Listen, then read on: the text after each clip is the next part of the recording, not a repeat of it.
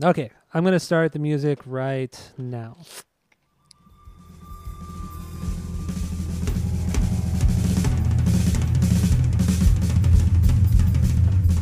Welcome back to Asinine Radio, a weekly podcast where we talk about music, and, well, that's pretty much it.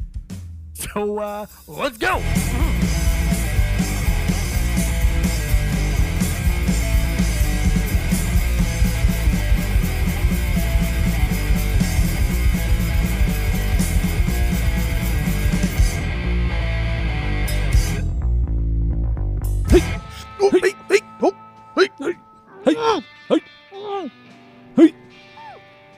This is Asinine Radio. This is the weekly music podcast where every week we get into our Fearless Beer Review. We get into our vinyl pickups that leads into our songs of the week, and then we wrap it up with some new music and other happenings in the music world. My name is Tyler, and way out there, hundreds of miles away, is Jeff with his brand new computer.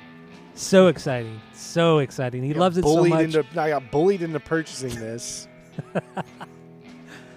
Okay, so boring intros. Here we go. Asinine Radio. That's our handle on all of the social medias. We have a Discord server. If you want to join that, hit us up. We'll send you the link. We also have a phone number if you want to call. Leave us a voicemail. Shoot us a text. The phone number is 503-893-5307. Oh. And that's all I got. Boring intro. Over. So let's get right into our Fearless Beer Review. What do you got, Jeff? Go. I have a hazy IPA here. It's Very nice. from the Russian Rivers, over in Super NorCal. This, I don't know. It's called Mind Circus. You brought it over. I'm just reading some of the things on here. It's 7%. I don't know. This is probably gonna be overrated, like Pliny the Elder. So we'll see what happens here. But Pliny the Elder it's good. It's still really good. It's good. I think Blind Pig is better, but Pliny the Elder is good. It's good. I think just by controlling the market of how many they release, it kind of artificially drives demand. So whenever it comes out, when people see it, it creates this subconscious need, this want for something that if it was adequately available everywhere all year round, then people probably wouldn't think it was that good. You know what I'm saying? But it is readily, it is pretty available all over now. At least in California. Yeah, not out here. Or in California, in the Californias. Well, I'm in some Arizona beer groups, and people will come back. Oh, I got Pliny when I was in California. I'm like, oh my god, do you have any extras? Can I please have some? So I think they brew just enough to know that anything more and it might hurt their their reputation, not the reputation, their want, brand, their need. I guess. Their need, okay. Yeah, that's fair, I guess. That's fair. All right. So you got that. I have something also from Russian River. This is Pliny the Elder, actually. I actually went to the same liquor store where I got your Mind Circus. You are such a butt licker. I had no choice. I went there to go get Mind Circus, and he didn't have any more of them. They were gone. So I got the only Russian River that was available still, and it was Pliny the Elder. I totally would have got it, but yeah, he didn't have it. So I got Pliny the Elder. Obviously, I've had it many times before. It's a solid beer. So, should we? I don't even know what it is. I think it's like 8.5%. I don't even know. I should say on the bottle. What? I'm pouring. It should say on the bottle. No, it does. Yeah, it's 8%. It's 8%. Dude, it pours this one pours light. Does it? I don't remember. I did have the Mind Circus once when I was at your house. Actually, I think. Well, you brought two, and there's still two. You had this time or last time? No. I think it was like a year ago. Oh. I think I brought out a bunch of Russian River stuff, and that was one of them. Yeah, it pours really light. It pours like you're making Tang, but you only put in like a third of the amount of the recommended scoops. Why have we been always talking Tang, about baby. Tang so much? Always Tang, baby. The last maybe 2 or 3 episodes we've talked about Tang at least once. Love the Tang. Oh God, the Tang shots. Tang shots. So my mine pours, very golden, see through. This is it's a nice looking beer. No sediment, no floaties. Good head on top. What do you expect from a beer? You know, it's good stuffs. I mean, Russian River, they do take pride. They do take care of their stuff, and they do make good beers. I'm not discounting like Pliny or Russian River whatsoever. I do think they artificially increase demand by decreasing supply, which is smart. It is. It's good business. And I think it was a friend of the pod, Mike. He told us once, or I don't remember if he told all of us, but I know he told me at least that Russian River won't distribute their beer to stores that can't guarantee that they'll immediately be refrigerated. So that's why you don't find it at Bevmo or Total Wine, because they can't confirm or they can't guarantee that it'll be refrigerated immediately. I think even doing that makes the illusion of exclusivity even higher. I know. Okay, if it sits out for a couple hours, like, you really can tell a difference? Maybe. I don't know. But I think probably not. I think it's all just it's all the illusion, and it's fine. It worked out for him. It has. All right, so let's try it, and then we'll rate it with our world famous 3-point rating system. So yeah, let's go.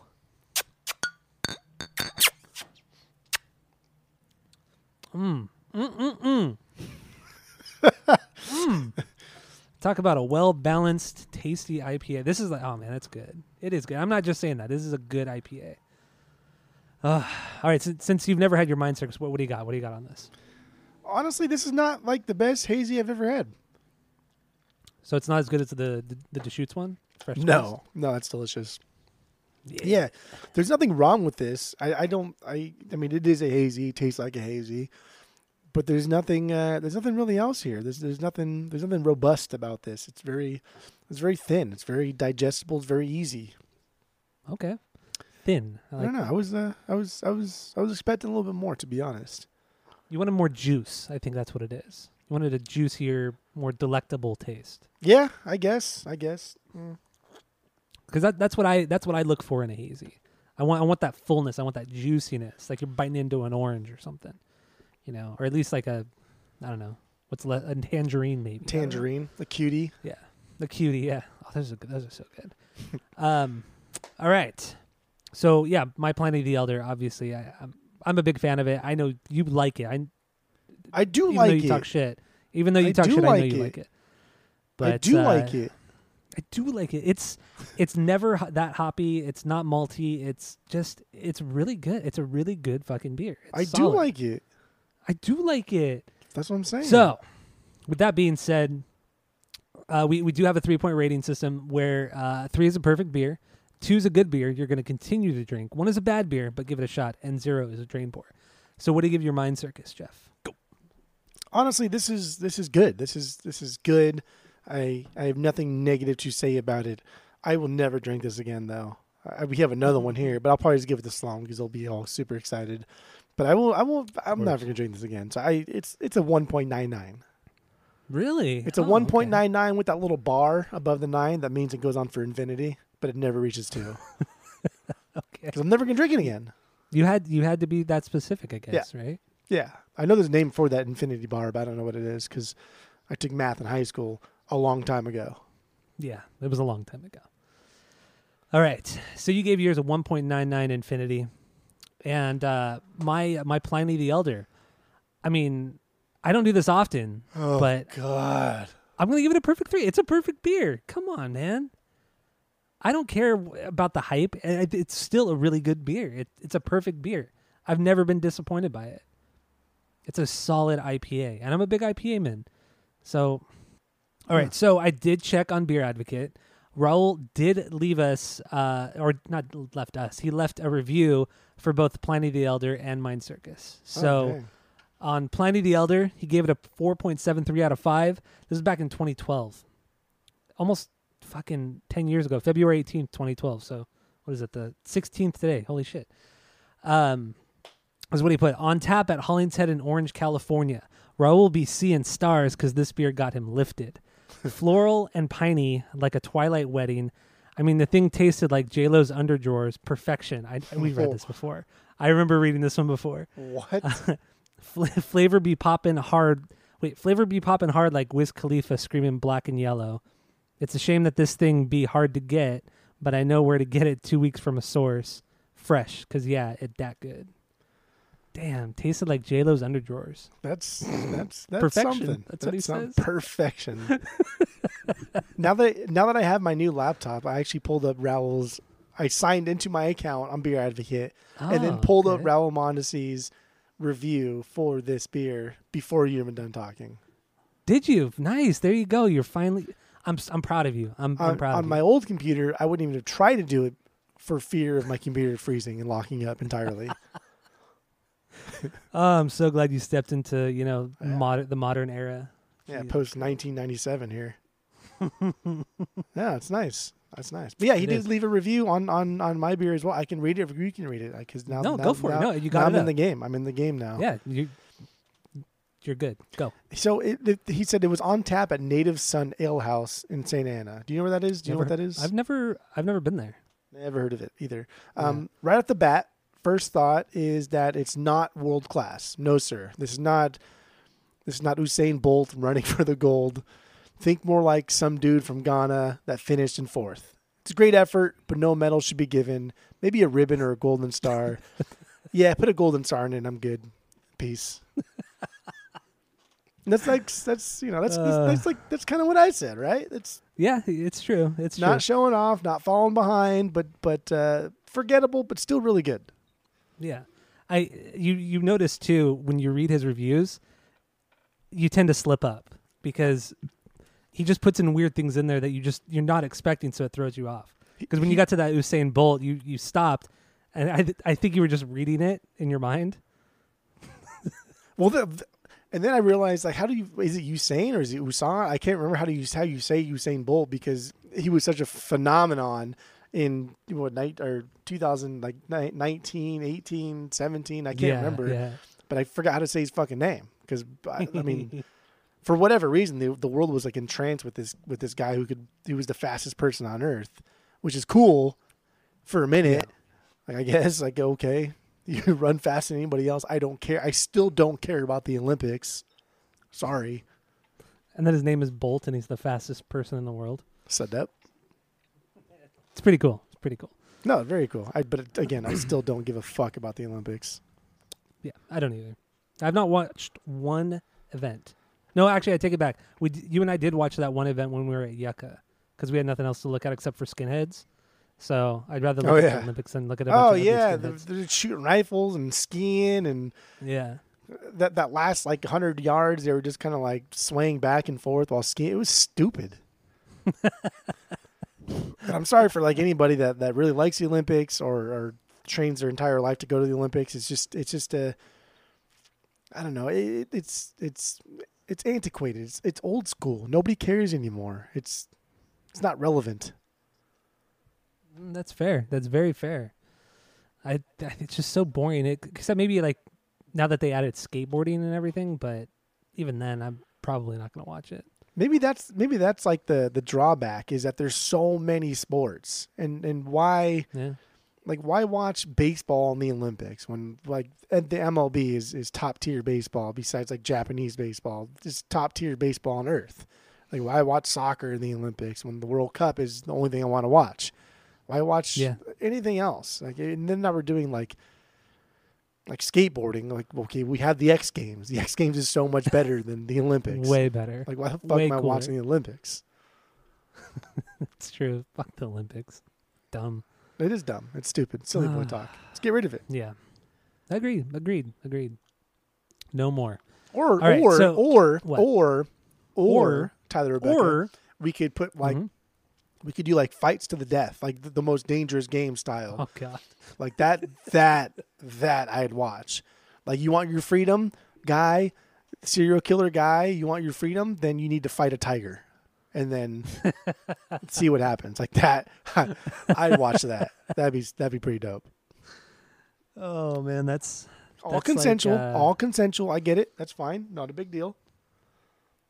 Man, that's pretty demented, but. I like it. You're telling me that like if the guy the anybody that just did the heinous act decided that to fight for his freedom he had to fight like a fucking Bengal tiger, you wouldn't watch? I mean, if he was doing it for Yeah, I probably would. You know you'd watch. Yeah. And we'd all be rooting for the tiger. Probably, because we don't want to see animals die. Nobody really nobody enjoys watching animals die. No, even like documentaries when the lion is feeding like its family to kill like an antelope, it's still pretty sad. You kind of root for the antelope, knowing that if it escapes, like the lion's gonna die of starvation. Yeah. You still root for the antelope. That's true. That's what we do. Fucked up, man. Yeah, that's I would watch that type of Olympics. You know. Yeah. Oh my god. All right. So enough Olympic talk. Let's move on to our vinyl pickups. That obviously leads into the song of the week. So what do you got, Jeff? Go. So this is super short because we had just gone record shopping, and after detoxing that Sunday and Monday and most of Tuesday, I didn't listen to a lot of records this week. All right. Not a lot of backlog. So I only really have 3 things. I just have 2 Balancing Souls records. The Balancing Souls. My God. My God. So I'm almost, there's a couple ones from the Balancing Souls that I still want record-wise. So I'm not quite done with my collection, but I definitely made a dent. And I have 2 more added to that now, and that's Anchors Away. And then I also bought their self-titled, the Balancing Souls. And yes. The Balancing Souls, that is, I mean, that's fucking like 25 minutes long, and it's perfect. It's perfection. It's got East Coast Fuck You, Shark Attack, all their greatest that we will hear when we go see them live. Mm-hmm, mm-hmm. And then Anchors Away is a later one, and that one came out right after How I Spent My Summer Vacation. So it's a little forgotten, and it was kind of like a transitional period for the band, and they're writing songs a little bit differently. But Anchors Away is one that I had never listened to until we started doing the pod, actually, and then going back to it. And even then, I still kind of kept it at arm's length. Never really dove into it, but it's a fucking good record. It's fantastic. It has a lot of really, really, really good Balancing Souls songs that are just typical Balancing Souls stuff. Like good sing-along songs, good mosh songs, good punk songs, good slow songs. It's just kind of like a weird comp of like everything they've done prior to that. I would agree. I would definitely agree. You could tell that they kind of took the poppier elements from Summer Vacation and kind of expanded on that a little bit more, but it was still edgy enough to keep you interested, especially with that drum tone. That tinny sound on the snare drum gives that kind of garage rock feel, the kind of rawness to kind of counteract the pop. But I love the record too. It's fantastic. It's solid. It's a good record. And for all of you out there that probably are Balancing Souls fans, but only up until How I Spent My Summer Vacation, give it another try. Yeah, it's a solid record. And I will say, out of their entire discography, the only ones I never go back to are the Gold record and Ghost on the Boardwalk, the 2 that came after Anchors Away. But those are way too poppy for me. But everything else, even after that, Comet, I think Comet's really great. It's very poppy, but it still has some edge to it, and Simplicity is really good too. Great stuff. They put out solid music. Simplicity's definitely also grown on me since we the early days of the pod talked about it. But Ghost on the Boardwalk is for sure my least favorite record by them. Yeah, there's not a single song on there that redeems it. Like, at least with the Gold record, the Gold song is really good. Oof, that's a top 5 Balancing Souls song. Oh, that's not right, but it's so good. It's good. It's a good song. Great song. But yeah, okay. So what else you got? That's it. That's it. Except for my pick of the week. Shit. That's it. That's all. I mean, we listen to stuff when you're out here, but I gotta do the 2 times thing, and that whole stupid shit. And fucking dumb guy over here. You have stupid rules for yourself. Stupid little rules. But yeah, that's all I got for that. So when Tyler was out here, I had bought a better copy of a George Thorogood and the Destroyers album, Moving On Over, because my copy, the first track, the Moving On Over title track, it skips. It just jumps maybe like 1 rotation, and then it just, I don't know. I just wanted a better copy, and seeing that better copy is like $5. Who cares? And it's a great record, and I like it. So that's my pick of the week is George Thorogood, and I picked up 2 songs. One song is from the album that I bought. That's the Hawaiian Boogie song. The other one is just a song that I think is so goddamn good. So annoying. But I kept singing it as we were going out to the bar and just singing it over and over because, I mean, but just George the one Thorogood, line. Yeah, by all accounts, he's not a great singer. He's very, very iconic in his very bad way of singing, very guttural, very raspy, very low, very like working class, very fucking Mike McColgan from Dropkick. Just, you know what I mean? Just not very good, but like, damn, I'll get behind him. But dude, George Thorogood, he's such an underrated just rocker. The dude rocks. He's not setting any records with pacing or how fast he can play or with songwriting, but the guy just fucking rocks. He reminds me of like Ted Nugent. I don't think he's not as good as Ted Nugent, but he reminds me of Ted Nugent. He just writes really fucking good rocking songs. Everything George Thorogood does, as far as his first 5 albums are concerned, because I have all 5 of them, and I love every single one because I can listen to him front to back and never be bored, not one time. But a lot of his songs do sound the same. I get it, but damn, there's a lot of albums that we buy that we like 80% of the songs, and the 20% we kind of like. I could do without this, but not with George Thorogood. Honestly, not with George Thorogood. Every single song is at least an almost banger. Oof, that's a bold statement. It's not. It's not at all. It's not.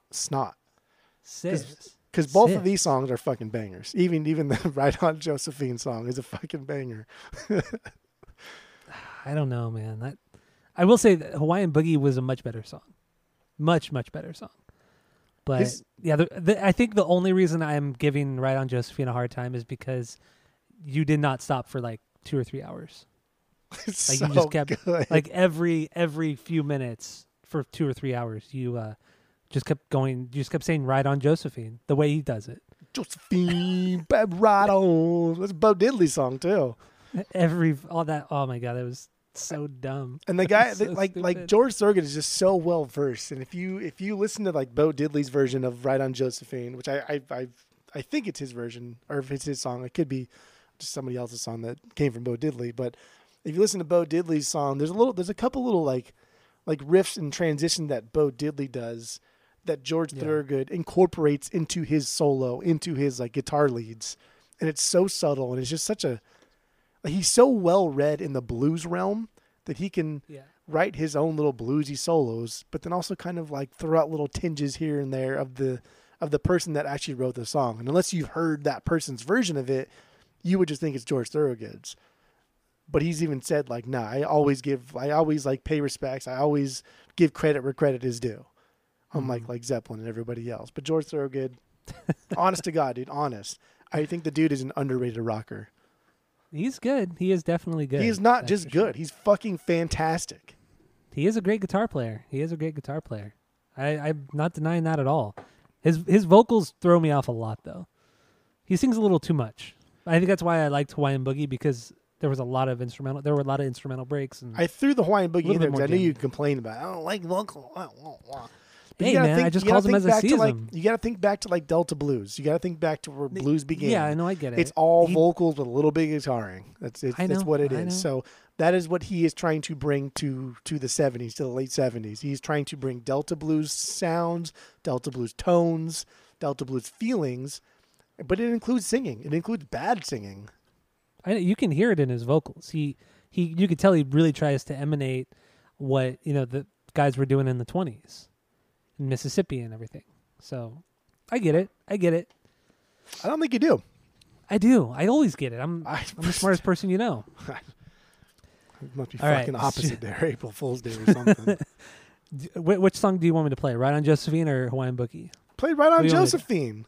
All right, here we go. Here it is from the George Thorogoods.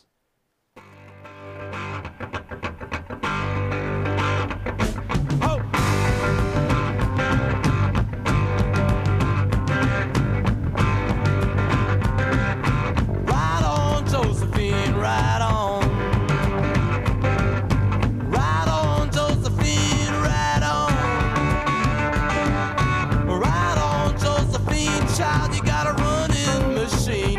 Baby, ride on, Josephine.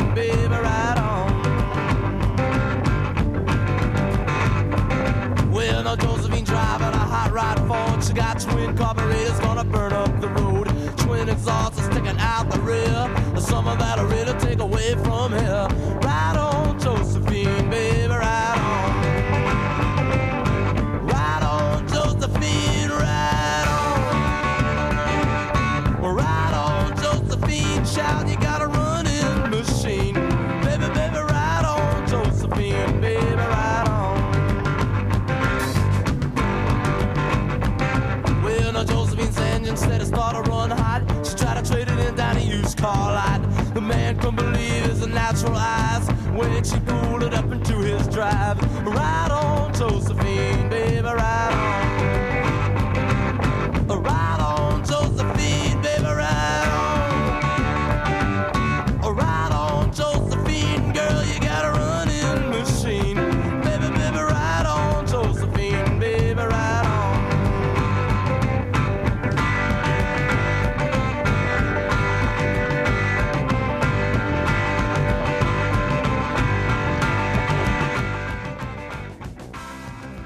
There you go. Right on, Josephine from George Thorogood. It's a good song, man. It is really good. It's too good. I wouldn't say too good. It's very good. It's very good. Like, you think that you like just pure, unaltered music, and it's that's what you sound like. You go like this, like but you're not even saying anything. I know that was the point. No, even stupid. before. No, I know that was it. When I said look it, that was I know what's happening. I'm here doing it. I know. You're doing it. This is a band. It's a 3-piece, and instead of finding a singer, George is like, I'll just fucking sing. Like, who cares? Let's just play fucking music. Good God, don't focus on like his vocals. There's melody is there in his vocals. It's fine. It's not a big deal. What's like what you should be focusing on is tone and just where it's going. Because he jams, he riffs, he plays your stupid guitars, those big fat hollow bodies with the F holes. Yeah, the Gretsch, the big Gretsch guitars. I don't know if he plays Gretsch. I know he plays Epiphone, and I think he's played Gibsons in the past. But they're all dumbass, big ass hollow body F hole cuts and stupid shit. But the guy the guy rocks, man. The guy rocks. He is very good. I mean, I'm not denying that at all. And his guitar tone is unbelievably cool. It's so dry sounding. It's very Delta blues sounding. It's as if like Robert Johnson or Son House plugged into an amp and had a little bit of distortion to it. That's what it sounds like. But he plays with more of a groove. He doesn't do like the chug of that dun dun dun dun. It's just much more smooth and groovier than traditional Delta blues or what you'd think of Delta blues. I think he's perfect. I think he's fantastic. I think he's amazing. Wow, he's good. There's no negatives about it. What there are he's literally good. no negatives. He's fine. He's good. He's fine. He's good. He's at least good. He's no less than good. Okay, ever. Fine. I'm not talking bad on him. He's good. You're not talking good on him. You think you think he's okay, but you're just saying that he's good. That's what's happening. I guess I need to listen to him more. That's what it comes down to. I have to listen to him more. Dude, that first album, I tell you over and over, just to listen to his first fucking album. It's on our list of to-dos. I know. I'm surprised you haven't. It's been there day one. Tom, shut up. I'm surprised you haven't thrown one into the bin for me to listen to. You get so many lots. I can't believe you haven't already thrown it in. I now have 3 extra George Thorogood in the bins that I forgot. I remember I said that I have ones for you and I forgot them, but they will be here next time you come. So there you go. I'll be out there in like 3 weeks. So including his live record, which is so damn good. Well, you say some live records are so damn good. No, I've told you all the live records I tell you are good. I say, hey, you should listen to the Kiss live record. It's really good. And Tyler's like, I don't like Kiss. Kiss are stupid because they have a lot of stupid songs. I said, no, you said Tyler. The same thing too. Tyler, listen to the live record. It's actually really, really good. You'll be surprised. And it took you like a year to listen to it. And then finally, like, oh my God. It took me like less than a month. It was not less than a month. It was like 6 months. It was not 6. And then finally you're like, oh yeah, you're right. This is a really good record. Like Goofy. Wait, no, wait. That's what you are. I bought it. You didn't even get it for me. I bought it at White Rabbit. As you should have, because it's fucking fantastic. Yeah, so when I bought it, I think I listened to it that night, actually. I don't know why you don't trust like your dad's taste in music. I know what you like, okay? You think you do. I know. But You really Please. Don't. I know more about you than you will ever know about yourself. That is a fact. Well, that's not true. That is a fact. That's not true. I know more about you than God knows about you. Well, that's possible. That's fact. You're such an idiot sometimes. I talked to her. Woo! To Atlantis? Yeah. All right. So here we go. I have quite a few here, more than I normally do. Oh, baby, here we go. Spent some time listening to records this week. Had some downtime. So let's start with this one. It comes from VMP, the website VMP. Vinyl Me Please. This is Young MC, Stone Cold Rhymin'. His first record from September 1989. Really the only record that ever he had any sort of recognition, that he got any sort of recognition for. Ooh. It's true, though. Come on. I mean, I was besides Bust a Move, stumbling over how to say that. Oh, okay, yeah. You're making fun of my my speech. Mm-hmm. All right, that's fine. That's fun. Yep.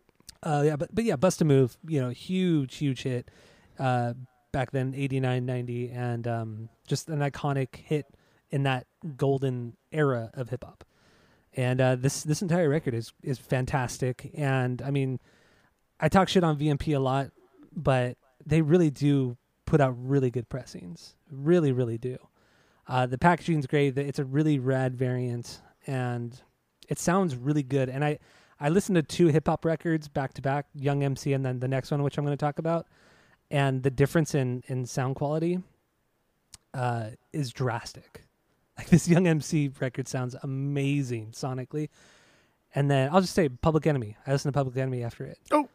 And the drop in quality was significant. I could not believe it. But yeah, so Young MC, you got this one too. I was actually there when you got it in the mail, but you obviously haven't listened to it yet. So, mm-hmm. But yeah, no, if you like that golden era of hip hop, which I like a lot, this is definitely one you should get into if you haven't already. It's really fun. It's good stuff. Can we say that, again, your dad told you that you were going to like this record. I said that you're going to like this record and you should get it. Mm-hmm. And you were so on the fence, as per usual. Do I get it? Do I not get it? I said, dude, just fucking get it.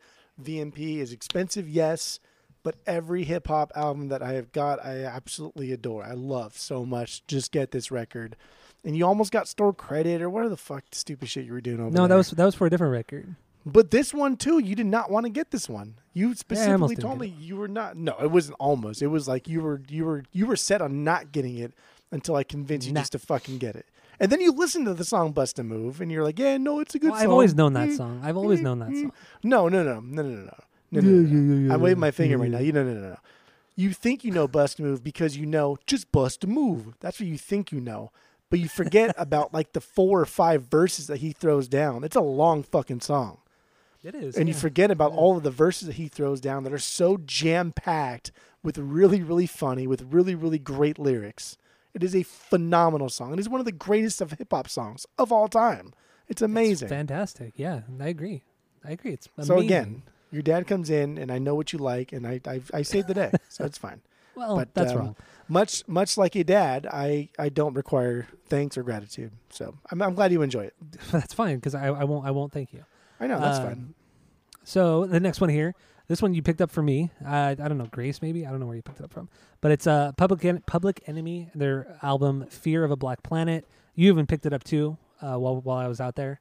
Yeah, now I'm scared because, yeah. Well. So, yeah, this is their third record. Came out in April of 1990? I wrote that wrong. I wrote 1980, but it's not 1980. But yeah, this is it is a really good record. The songs are great, and I was surprised at how much Flavor Flav actually sang on this. He had a couple songs that were just his, but he had a lot more to do on other songs than he normally does, or that I've heard at least. And no, the record was really great, but it was really quiet. So, like I said, when I put on this record right after Young MC, like it was like half the volume. I'm not even joking. It was like half the volume. So I turned it up. It's not nearly as punchy and as thick sounding as Young MC. It's not nearly as dynamic. But the songs are there. The songs are good. I mean, Fight the Power. I mean, you can't fuck with that song. The song's so good. Even Korn fucking covered that song. It's great. Korn and Exhibit. Korn and Exhibit covered that song. You say even Korn, like even Korn did the song. Like even that shit band Korn. Is it as quiet as the Wu-Tang pressing? Yeah, I would dare to say it's as quiet as that Wu-Tang. The cheap Wu-Tang pressing, yeah. I would say that. Dude, this is a fucking newer pressing. Why are we still having to worry about these new pressings sounding like shit? I don't understand. And if you go on Discogs, the copy we have, if you go down into the comments, everybody says the same thing about the volume. How it's just very low volume. Damn. But you should do what I do. You should listen to Young MC first and then throw on this Public Enemy. Just to hear the drastic difference. I will, and I will report back next week because Good. I'm very interested, and I'm a little saddened too. That kind of sucks. Yeah, it does. It does. But regardless, the songs are great, and you can't fuck with Public Enemy. I mean, they've never really put out anything bad until, I'd say, more recently. But whatever. The next two here I got from you, and we actually listened to these two records together, and it's Neil Young. It's Rust Never Sleeps and Live Rust. Oh, God so damn it. Pretty much, yeah, so pretty much the songs came from the same tour, the Rust Never Sleeps tour. And but then Rust Never Sleeps is, half of it's live, part of it's not. Or no, that's both live. I'm sorry. Both parts are live, but one half is acoustic. The other half is a full band, and it's fucking good, man. It's really good. Have you listened to Live Rust again at home? What'd you say? Did you listen to Live Rust again when you got home? No, I haven't listened to it again. Then I want you to hold off on your thoughts on Live Rust until you listen to it again. Okay. At home, by yourself, because it's a different dynamic. I was going to listen to it again, but I wanted to wait until I got, because I ordered new cleaner for used records, so I want to give it a good cleaning before I Why are you play ordering it again, cleaner? So. I have I made. Well, no, I also ordered some other. I ordered some other stuff too. So, because I don't have one of those brushes that you have. Remember how pissed you got at me? And I've been wanting one of those brushes. I know, coming over, Tyler. Oh my God, there's so many problematic things with the way Tyler runs his record life. I can't even. He's like a fucking caveman. You are. So what I'll do is I'll report back. I'll listen to these two again this week, and I'll report back. Because you know how much I love Live Rust, and when we talked about when you're sitting there going through, and I kept talking over it, this is so good. Nah, this is my favorite part. Listen to this. You can't really get. You can't listen to everything when someone is talking over it, even if they're talking excitedly about it. So I even told you listen to it again, and see what you think. Because Live Rust is my favorite thing Neil Young has done. I know it is. I know it was really great. I really enjoyed it. And I said it was Live Rust, and he yelled at me. Oh, I did read something really cool about Rust Never Sleeps. Is that the part of the record was recorded at Indigo Ranch in Malibu.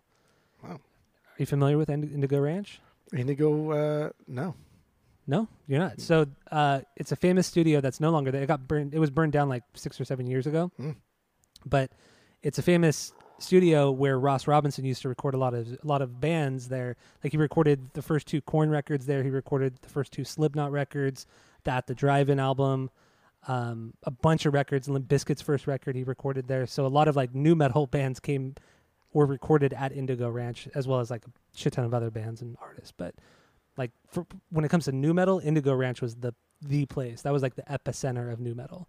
Was that fucking place? Well, look at that. I thought that was really cool. Yeah, Neil Young fucking recorded at the same place Korn did. I mean, that's cool, right? I wonder which songs he recorded there, because there was a lot of recording studios that he used. I wonder. Yeah, what if it was on the acoustic stuff or the hard stuff? That would be interesting. Yeah, I don't know. But yeah, oh dude, what the fucking neighbor's boyfriend, his loud ass classic fucking hot rod, so fucking loud. Can you hear it? Okay. As you talk, I can hear something, but can barely pick it out. Okay, good. All right, so almost done here. This next thing is from The Specials. Pick this one up from your friend David, and is their self-titled record. We went shopping in his shipping room at his house, and picked this one. This is one of the things I picked up from him. It's The Specials. It's their first record, self-titled. Came out October 1979. This is the introduction of Two Tone. of the second wave of ska, essentially. And this is I had so much fun listening to this. I thought it was fantastic. I've heard this record like twice before, and I know I really, really liked it, but I'm just so stoked that I have this one. It's so good, man. First of all, I don't like two-tone. I don't like anything Why? about it. I think cool, it's stupid. Man. It's not cool. It's dumb. It's just stupid. I cannot stand two-tone. I think it's terrible. It's boring.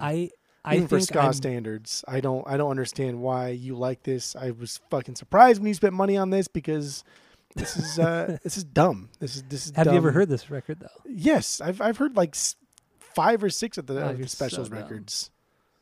This is produced by fucking what's the dude's name? Elvis Costello. Elvis Costello, yeah. Good. Yeah, he produced this one. I know. I think it's really good. It might be better than Third Wave. No. I know you don't think that.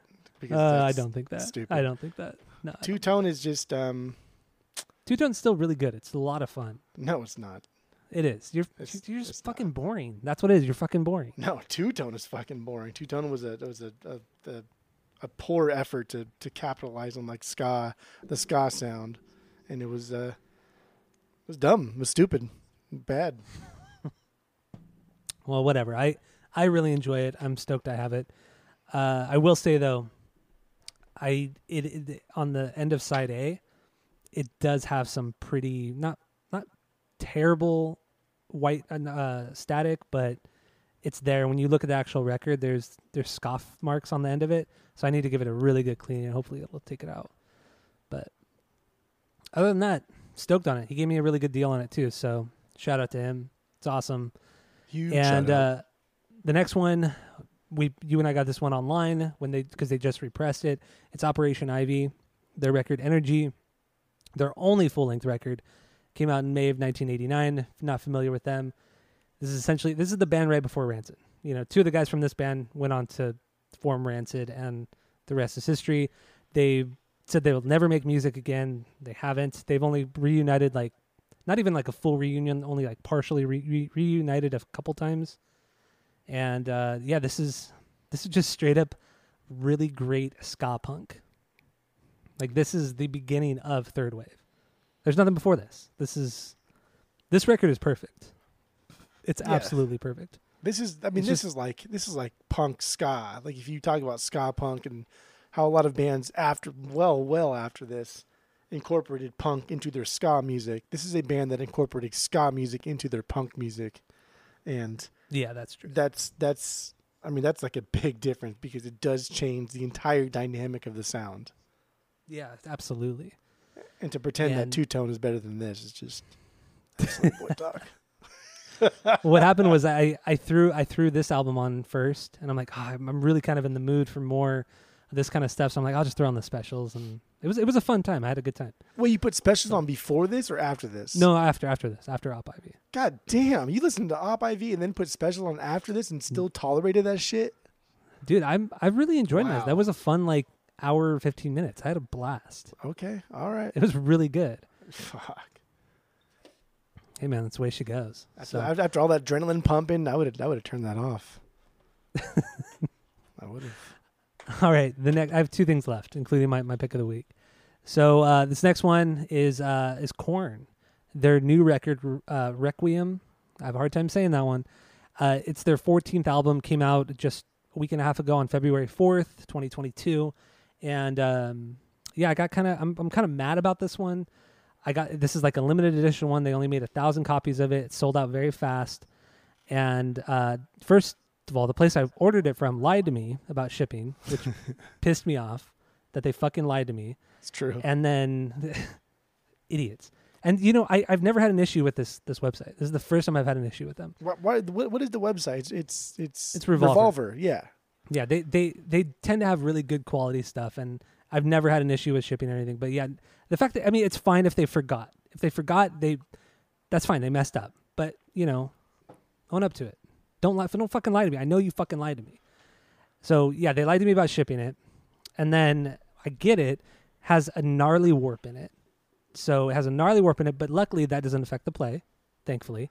There was, some surface noise, so I'm gonna clean it, see how it sounds after that. But the warp pissed me off, so then I emailed them, telling them what was up, asking, if I can get another copy of it. I'd be even willing to send this one back, and they said no, we can't. You can send it back for a full refund, but we can't send you a new one. But we can give you 10% off of your next order. Ooh, so, yeah, that was annoying. That was really annoying. After they lied to me and they said it was out of our hands. The fact that it's warped and has surface noise is out of our hands. Well, first of all, you guys fucking pressed it. Second of all, it's not going to get warped in the middle of winter traveling across the U.S. It's not hot. It's fucking cold as fuck. It's not going to get warped.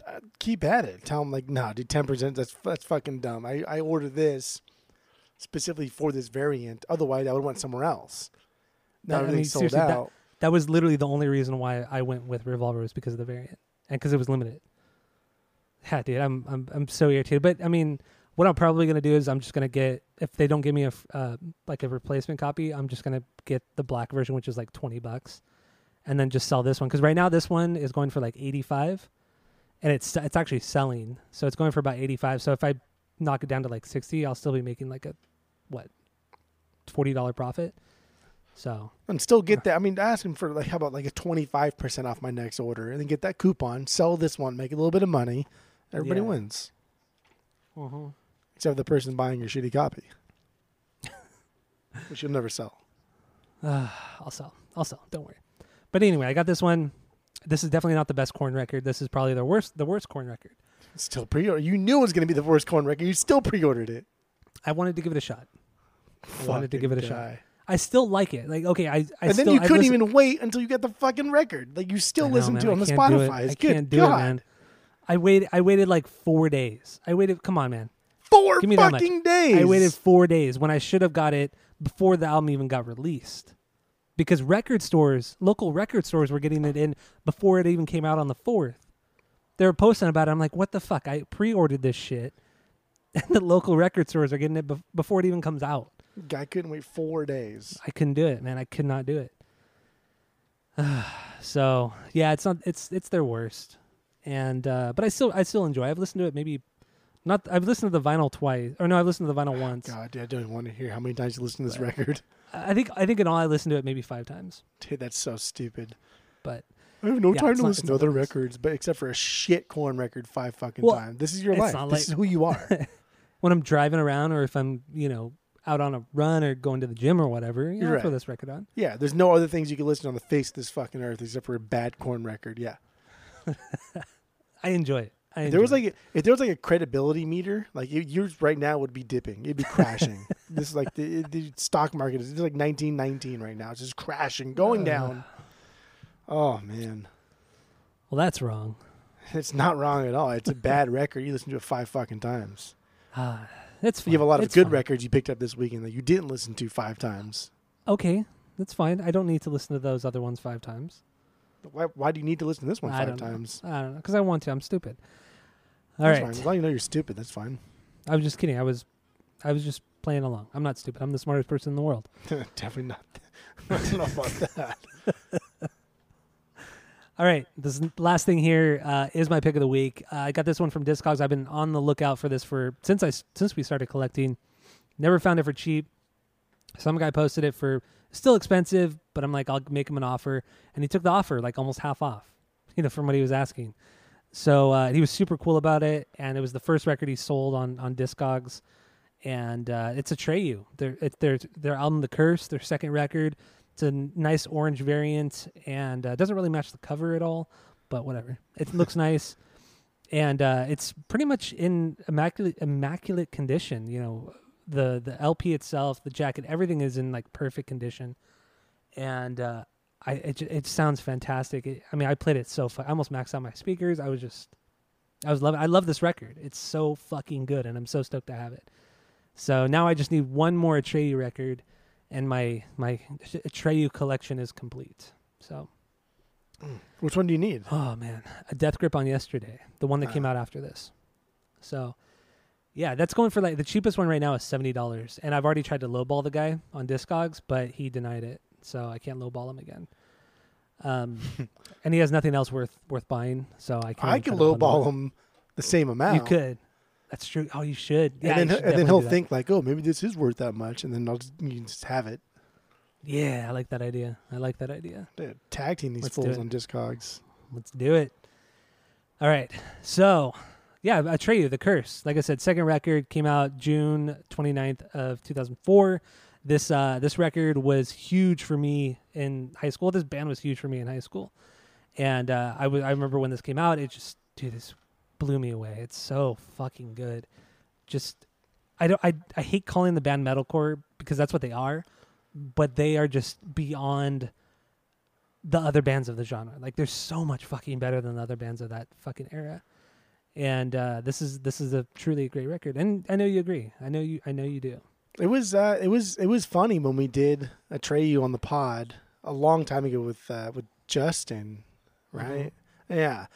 And listening to these songs again, and I was just like, holy shit, I didn't follow this band at all in high school. I didn't actively seek out these songs, but I knew like 60 to 70% of all of these songs because this band was so ingrained in our high school culture.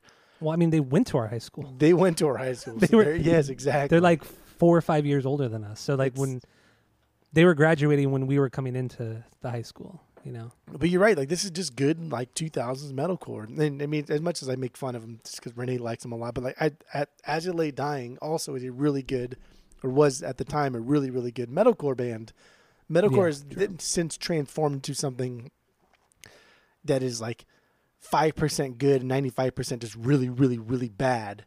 But this is just an era of metalcore that was metalcore. That was like still metal sounding, but with the hardcore elements to it. And it was fantastic. And this is a really good album. And I would buy this even for, I'd probably pay like $40-$50 for this, to be honest. Would you really? No way. But I don't think I'd buy more. I don't think I'd pay more for this. I'm surprised you'd even go that high for this. It was a good album. It was solid. Damn. Because I mean, we did Suicide Notes. It was good. Yeah, we did Suicide Notes and Butt Kisses. That was like a year ago we did that. But yeah, when we did The Curse, that was in the old format. That was maybe 4 years ago, something like that. And we did the Suicide Notes and Butt Kisses. That was like $17 or $18 on Amazon. Yeah. It was so cheap, and that's not the case anymore. Oh yeah, it's skyrocketed in price. It's crazy. But I still listen to that one. I mean, probably once every month, maybe once every couple months. Yeah. Color me impressed. It's a good album. Come on, guy. Like I'm no stranger here too. Our high school was metalcore. That's true. Yeah. If you were not into metalcore, you were now the outcast. Like were most high schools. Like if I don't know because I've never been to most high schools, but our high school, the common denominator was always metalcore. Everybody fucking liked metalcore. So if you liked ska music or pop punk, then you were kind of like, okay, you're the outcast here. If you liked anything else, you like hip hop, you're definitely the outcast or a predominantly white person in high school. But metalcore was like for sure the common denominator. So I listened to a lot of this music just because it was there. Everybody else listened to it. So just by osmosis, it was ingrained into my psyche. I love it. All right, well, I'm going to play my favorite Atreyu song of all time, and that's Demonology and Heartache off of The Curse. So here it is.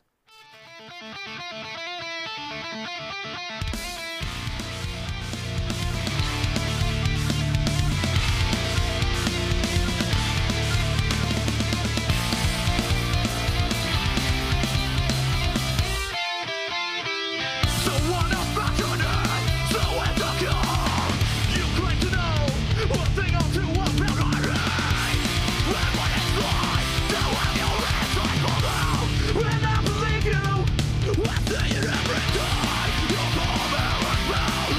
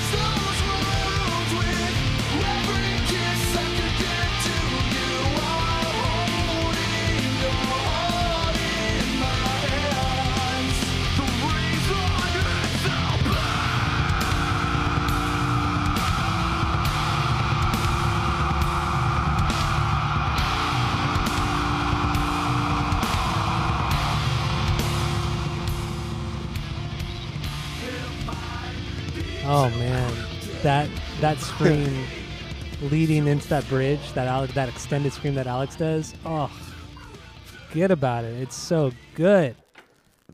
I don't know why you hate this band so much. I don't get it. It's just one of those things, I guess. Dude, they're so good. What do you think of this song? Since you're not super familiar with Atreyu. I mean, just the albums that we've done and then ranking them in various pods. It's crazy how energetic Atreyu has been, but also even when they're slower than they are now, they're still more energetic. Even when they slow it down on early albums, and a lot of the album that you want next, the one that came after this one, yeah, that I can't remember what the name was, but I remember there's a couple songs on that I really, really, really liked, but overall I wasn't a fan of that album. But this era of Atreyu, sometimes when they slow it down and they chug and they just slow it down overall, there's still more energetic, there's still more exciting, there's just more there's more feeling, there's more, I don't know, there's more excitement than anything they've done in the past couple of years that we've talked about, that we've heard. I think the song's fantastic. I think it's great. I love it. So good. Some of the most emo lyrics in that chorus too. Cauterize those wounds. With every word I can give to you, I'm holding your heart in my hands. Dude, beyond. It's so emo, man. They're fucking emo guys that just so happen to pick up metalcore. Like, really. Like, their song titles, the way they play, too, a lot of the times is very... Especially back in the day. Yeah, it's very like something Chris Carrabba would do, just plug in with distortion, and now you have the chords that Atreyu are doing. It's very emo. Yeah. Solid. So... there you go. That's my pick, Atreyu and their album The Curse. And that's all I got. So let's move on real quick to some new music and other happenings in the music world. Nothing really has come out this week that's been, I don't know, relevant or kind of want to talk about, right? There's nothing there? Nah. No. Okay. So this first part here, actually, so outside of that, some happenings in the music world. Weezer, or Rivers at least from Weezer, has announced 4 new albums that are going to come out this year, to coincide with a different season. So the first one's going to come out on March 20th for the start of spring, June 20th, September 22nd, and December 21st. So let's see if it actually happens. He did also say that nothing's truly confirmed because nothing has been run by the record label or their managers. So we'll see how this goes. If it actually happens, we'll see. I mean, I'm sure he's written all of it, and I'm sure he's probably recorded it all. Yeah, it's all done. It's just a matter of being released. So it's either like, then it also just, it's weird that he released this Weezify app, and so now he's going to go to the record label and his manager and say, hey, I have an entire album done. Mm-hmm. Can I release this under the label? And they're just saying, no. He's okay, well, I'm going to put it on my app. And that means 100% of the profits are just going to go to me, as opposed to whatever percentage is going to go to the label at that point. So we'll hear the music by the end of the year, all 4 of these albums. For sure. Yeah, I think you're totally right with the Weezify app. It's going to happen, without a doubt. And I'd rather just give the money directly to him. I would too. And we need to talk about that after the pod, like what we want to do with this app, because I really want to hear some of these songs and demos. So yeah, we'll talk about that after that pod. But yeah, so stay tuned for that. I mean, we always talk about Weezer, so you'll know when we know. So that's all I got on that. The last thing here is Record Store Day. They released the list of vinyl that are coming out. What day is Record Store Day again? This is going to be April something. April something. Okay. It's like mid-April, or I don't know. Yeah. April for sure. I can't remember when it was. I can't either, but look it up. But so they released the records that are going to be released that day, and really there's only one record that I'm interested in, maybe 2. That being Dillinger Escape Plan, their last record they came out with before they split, and then that Charles Mingus I'm kind of interested in. So otherwise, whatever. It's Record Store Day. Most of the stuff is garbage. I mean, I don't want a live Bad Company record that's going to be $40. That does not interest me. So, like, looking at the Record Store Day list, though, as opposed to, like, past ones, like the Black Friday Record Store Day list was, since we've been collecting, is the worst. It was so awful. Yeah, it was terrible. Looking at this list, if you were to put yourself in other people's shoes, there is a lot of things here for a lot of variety of people. There's hip hop here. There's old school rock. There's new rock. There's pop. There's everything. I like that. I like that Record Store Day doesn't suck in April. There's only two things I want. One being the Dillinger. The other one being a Grateful Dead stuff. Mm-hmm. But otherwise, I don't want anything here. But I can't look at this and say, oh, wow, there is something for everybody here. And I feel like that's what Record Store Day is supposed to be, right? Yeah, that's true. That's a good point. That is a good point. What like one of the biggest things that I saw here was a Kirk Hammett 12-inch. Yeah. It's that's his first solo record. He's never put out a solo record, and John Theodore actually plays drums on it. He was going to be playing drums on it. It's not even out yet. It comes out in April. Oh, okay. So this is going to like coincide with the release of the record. He just announced the record like last week. Actually, I think it was only last week that he announced it. I'm actually very interested in hearing this record because any rhythm guitarist for a band that puts out a solo record, I'm super interested in hearing. Well, he's not. He's lead guitar player. He's the rhythm guitarist, bro. James Hetfield is the lead guitarist. He allows Kirk Hammett to pretend to be the lead guitarist. Kirk Hammett is the rhythm guitarist of Metallica. So anytime a rhythm guitarist puts out an album, I'm very, very interested in. And John Theodore playing drums on it is pretty cool, right? No, I didn't even know that. Which is, I mean, Kirk Hammett's not a great guitar player. He's good, but he's not. He writes amazing solos though. Some truly amazing solos. I mean, I guess. Well, you're stupid. I mean, you're just being stupid. Now you're just being dumb. I thought we were being cool, but then you just proved me wrong by being stupid. No, because you think he's the lead guitarist of Metallica, and he's not the lead. He's clearly not the lead guitarist of Metallica. But they Kirk Hammett and then Rob Trujillo, the bass player for Metallica, and John Theodore, and I forgot there's like one or two other guys. They have a cover band called like the Wedding Band, and they started that like a year ago. So I think that's why John Theodore is involved with this record, because they're already in a cover band together. Okay, which is pretty cool. I've never heard the music actually, but yeah, apparently they'll play like after shows for certain bands, or like after a Metallica show, they'll play like at a local bar and play just cover songs. That's cute. Yeah, which is rad. I mean, Kirk Hammett and John Theodore, and Rob Trujillo. Come on, man, all-star lineup right there. Dude, Kirk Hammett is not that great. His solos are not like they're good, but fuck, man, they're not that great. Like they're not as great compared to just the riffage, this phenomenal riffage that goes on during the song. It's not. You just haven't listened to enough of it. You haven't really dove into it, and it's quite possible. It is quite possible, but his guitar solo on Shortest Straw is one of the coolest things ever. His guitar solo on Master of Puppets is an iconic thing. I don't even like Enter Sandman, but that guitar solo, from a songwriting standpoint, I think it's one of the coolest solos of all time. Oh, from a songwriting standpoint, Enter Sandman is a fantastic song. It notches all the boxes. I mean, I'm not saying he's like technically he's not the greatest by far, but I mean, songwriting wise and his solo writing, like guitar solo writing, is fucking great. It's amazing.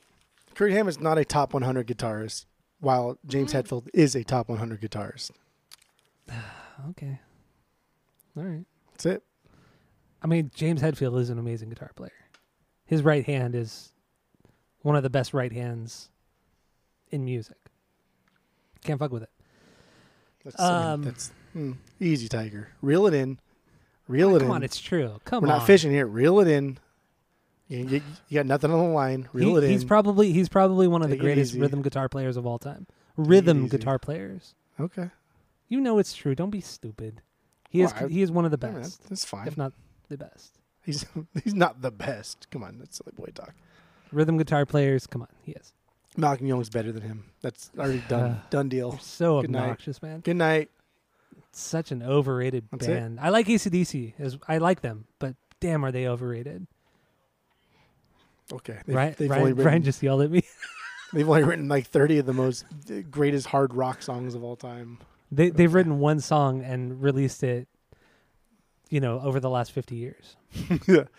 So, did you hear Ryan yell at me? I did. That's the top 3 band for him. Bon Jovi, Offspring, and AC/DC, baby. That's it. He knows 4 songs. That's it. That's all. Yeah. I figured that out in the Bon Jovi episode. Like, bro, this is your favorite guy. This all you know is the one song? What? That was impressively bad. Yeah. Yep. Yeah, no, that's it. All right. Okay, cool. That's it. Yeah. Do we got anything else on records for today? No, that's it. That's all. All right. So thank you all for listening. Stay tuned for the main episode because we are getting into the Boxcar Racer album, Boxcar Racer. So stay tuned for that. Keep listening. Tell your friends, family, and go give us 5 stars on iTunes or Apple Music, whatever you want to call it. Spotify as well. Get into that.